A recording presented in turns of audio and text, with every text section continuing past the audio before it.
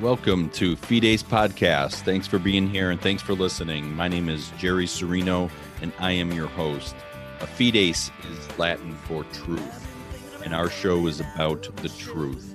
And that's all we're going to get in every episode is exploring the truth and rejoicing in the truth. So thanks for listening. You could find me at jerry@fidespodcast.com. It's jerry@fidespodcast.com. Just a quick shout out to my friend Frank Camp, who is music that you're hearing in the background and you hear at the beginning of every one of my episodes. You can find him on Spotify under Frank Camp. And this song is called Heaven Can Wait. It's a great song, and there are a lot of other great ones too. So thanks for listening, and let's get to this episode.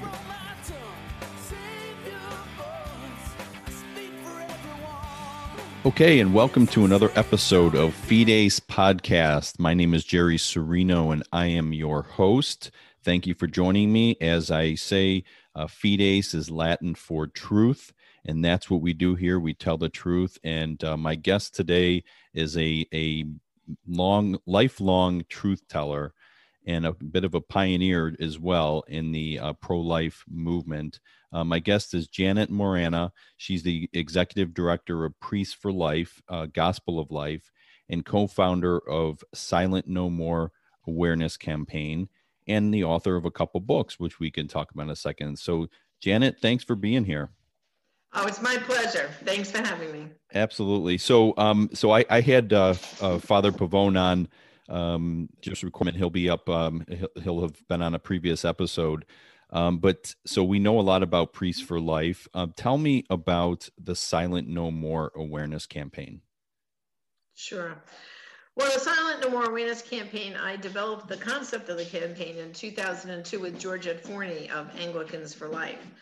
So she and I had got to know each other through meetings, with the pro-life movement, pro-life leaders. Mm-hmm. And we both were feeling that the message of women was not getting out. Women who have been hurt by abortion, because the other side makes it sound like have an abortion today, go back to school, work tomorrow, no big deal.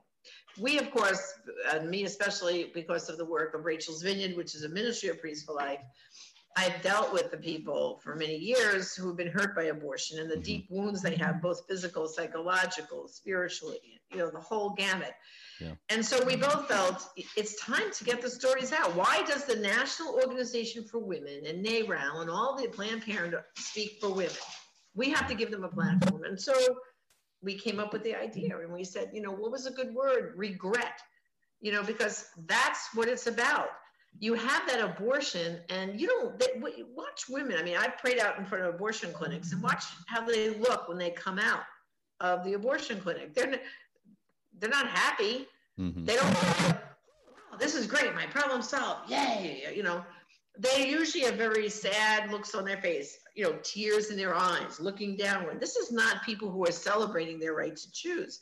And in fact, we know by the testimonies that so many of the women had abortions because they had not a freedom to choose. They had no freedom, no choice.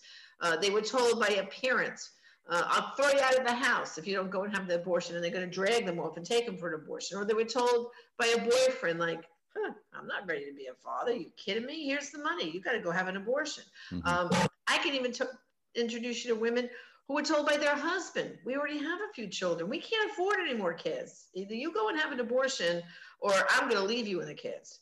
You imagine, this is right. Not about, oh, yay, let's go get our freedom of choice. These are women who felt trapped, abandoned, desperate, confused, and felt they had no other choice but having an abortion. Now, are there a few women out there, a small percentage, who you would say are very liberal and would say, oh, abortion is the best thing that happened to me?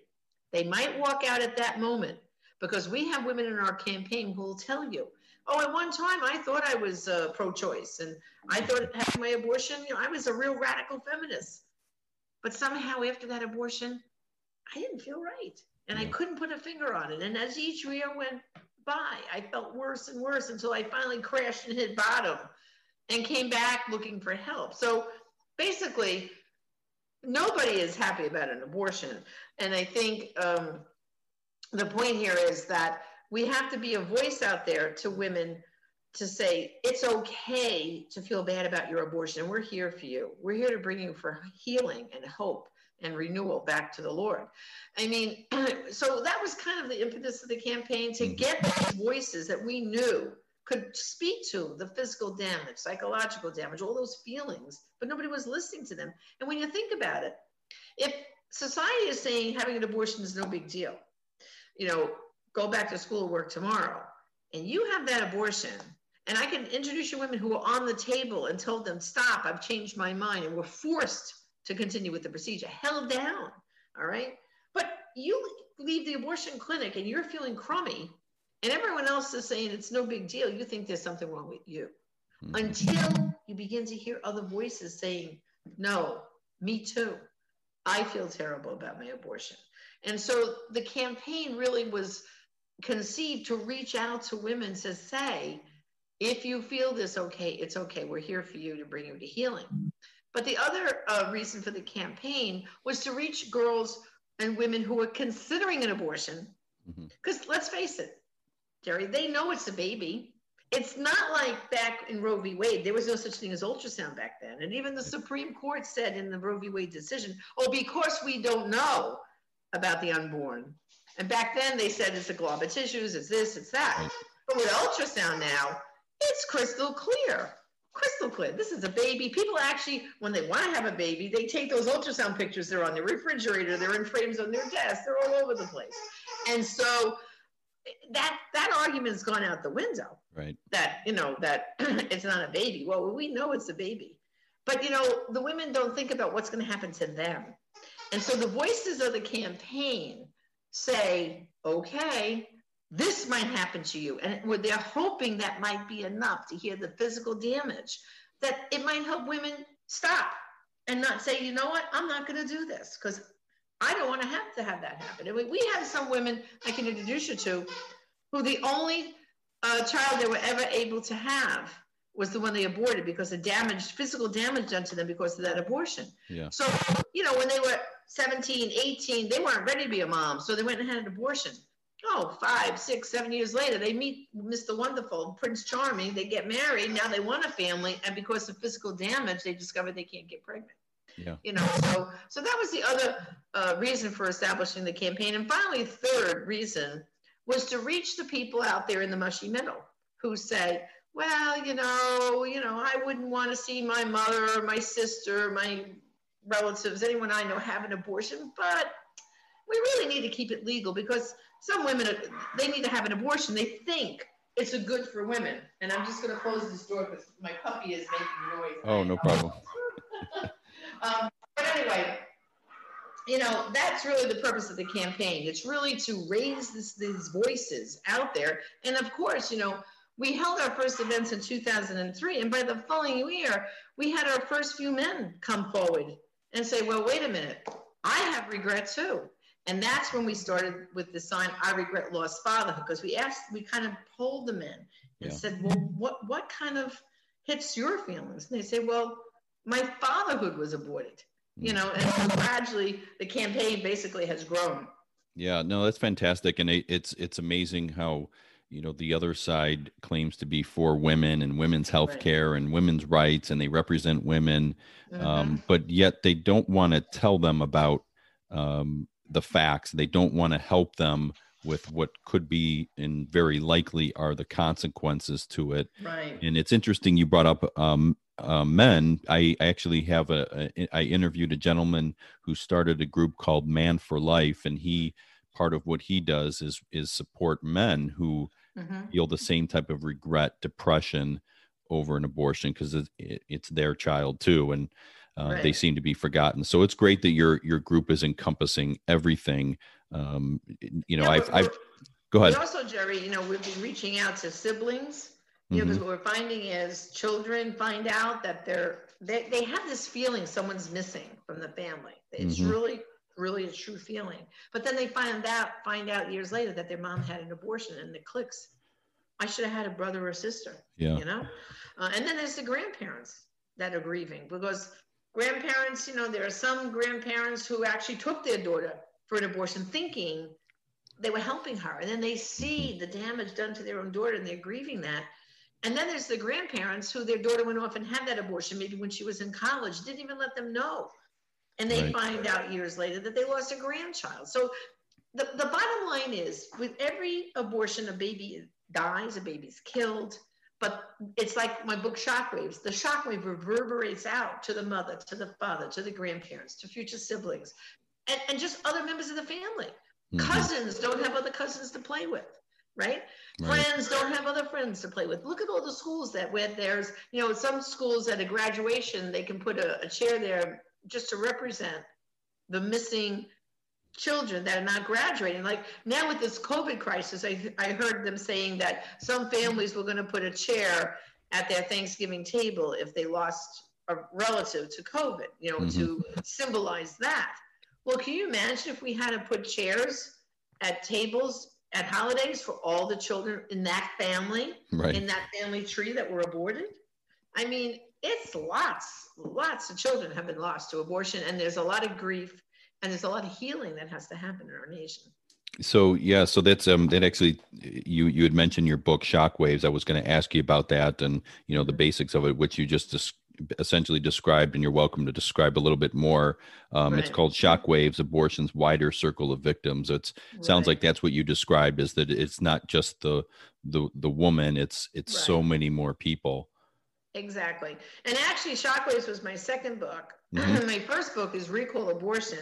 Yeah. And that's where I really took on the issue in a woman's point of view, to say, if anything did to a woman what abortion does, it would be recalled. It would be taken off the market. Any drug, any product, we would have gotten rid of it with all the damage. And so what I do in Recall Abortion, I build the case, and I take on all the hard cases. There's a full chapter on rape and incest, life of the mother, fetal anomaly, and I even go into birth control pills and all the chemicals that are in all that stuff, how bad it is for women. I even go into IVF, in vitro fertilization, and right now that's a huge issue on college campuses, because young women are being preyed upon to be egg donors. And they'll offer them, some of these places, $5,000 or more for an egg collection. So you've got a girl on campus, especially if they're away from home, away from their family, and they see a poster up, earn $5,000 towards your tuition. Well, that really comes home, doesn't that? Yeah.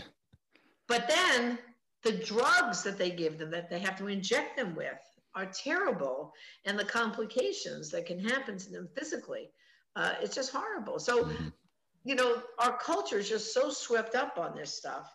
And so in Recall Abortion, I basically unpack all the bad things that through abortion and all the contraception and things, how it's destroying women's health, Yeah, go ahead. 2 years later, I developed the Shockwaves book, based on the campaign, because by then, like I told you, first we were raising voices of women and then men, but then through our work in the healing ministries, well, we're getting grandparents coming to us, we're getting siblings, we're getting, other friends. When you think about it, a friend should not let a friend drive drunk, right? You're at a party, your friend's drunk. Are you going to take away their keys and not let them drive because they're drunk? Of course you would. Well, then why would you drive a friend to get an abortion? And yet, there's kids in college that have helped friends get abortions, thinking they were helping them. But then they feel later like, oh, wait, I was complicit. I was responsible. I helped my girlfriend Mary get an abortion and kill her baby. So and there's been cases, Jerry, where you'll hear on a college dorm floor, all the kids chipping in $10 each to help the girl down the hall get an abortion. I mean, it's terrible. And then later, when it dawns on them what they've really done, they've helped pay for the execution of that baby. Mm-hmm. The problem runs very deep in our society. It really does. Yeah, that's very sad. And I was looking online and looking for, as much as I could find about your groups and about you as well. And I came across an interview with a young woman that you did with, her name is Patricia Sandoval. It's a YouTube video. And I'll ask you to, summarize it in a second here. But I think the example of that she gives is sort of along obviously what you were talking about, as far as how none of this just really makes sense. You have to be, you have to get a parent's permission to get taken aspirin in school. Right. Yet the pro-abortion side fights for underage young women to be able to get an abortion without permission. In the medical field, a doctor has to be obviously honest and tell you all the specific consequences to having surgery. I had surgery on my foot a few years ago, and I was told all the options, what the variables are in each one, what are the possibilities of X, Y, and Z, and you make that decision. If any doctor was ever found lying to a patient, that would be very serious. Yet, Right. in the case of abortion, it's regularly done. And I saw that in that interview. So if you could it's on YouTube Sure. for anyone to watch the whole thing. It's very sad, but Right. maybe just give a brief overview of the story of Patricia. Well, Patricia had 2 abortions, Mm-hmm. and she had them at Planned Parenthood. She really didn't know anything about what was going to happen to her. In fact, even after the abortion first happened, she felt terrible, but she just, I don't know, didn't put all the pieces together, and she actually went to work for Planned Parenthood, for an abortion clinic, and and she said the things they taught her to counsel the women were never call it a baby, use the word it, call it it, don't say he, she, don't say baby. And what really, really awakened her was when they kind of promoted her in her work and took her from just talking to the women, but they had her work in the back room in what they call the POC room, Pieces of Children room is what they mockingly call it, where she had to, when the abortionists would perform the abortion, that goes into that collection jar and then it's taken away. And they literally, it's horrible, gross, but they strain it and they see the baby parts. And then someone has to stand there and count to tell the doctor it was a complete abortion. And it was when she saw those baby parts in the first trimester, it like hit her like, oh my gosh, that was my baby. And she had, again, she left the abortion clinic and she was in a bad way for a while, but she went to go live with another relative who took her to Rachel's Vineyard and she got healing. And now she's a real strong voice out there. Mostly she lives out in California. She works on a Rachel's Vineyard retreat team to help bring more people to healing. But her story is very common of other girls who were lied to. The point you're making, I make in the Recall Abortion, because I did the same thing. I compared any, especially if you're going in for having like surgery, same day kind of thing, in and out same day. First of all, you've gone to your doctor weeks ahead, like you're saying, to say, okay, here's what your problem is, and I have to operate. And he describes what he's going to do to you in that operation, right? Then he schedules you for your surgery. And usually a few days before your surgery, you have to go to the hospital for what's called pre-admission testing, right? You get blood work, urine analysis, chest x-ray, and an anesthesiologist actually comes and meets with you, right? And discusses, well, in the procedure, this is the kind of anesthesia, and you have to sign all kinds of consent forms. And of course, the day of the surgery, you can't bring yourself there. You got to be brought in with somebody. And again, the doctor talks to you again, the anesthesiologist talks to you again, you sign more paperwork. And then when the operation is over, the doctor comes to see you once you're conscious and tells you how everything went. And then when you get ready to leave, you leave that hospital usually with a follow-up visit to the doctor, and you pain medication and usually antibiotics. You usually leave with 2 scripts and a follow-up appointment.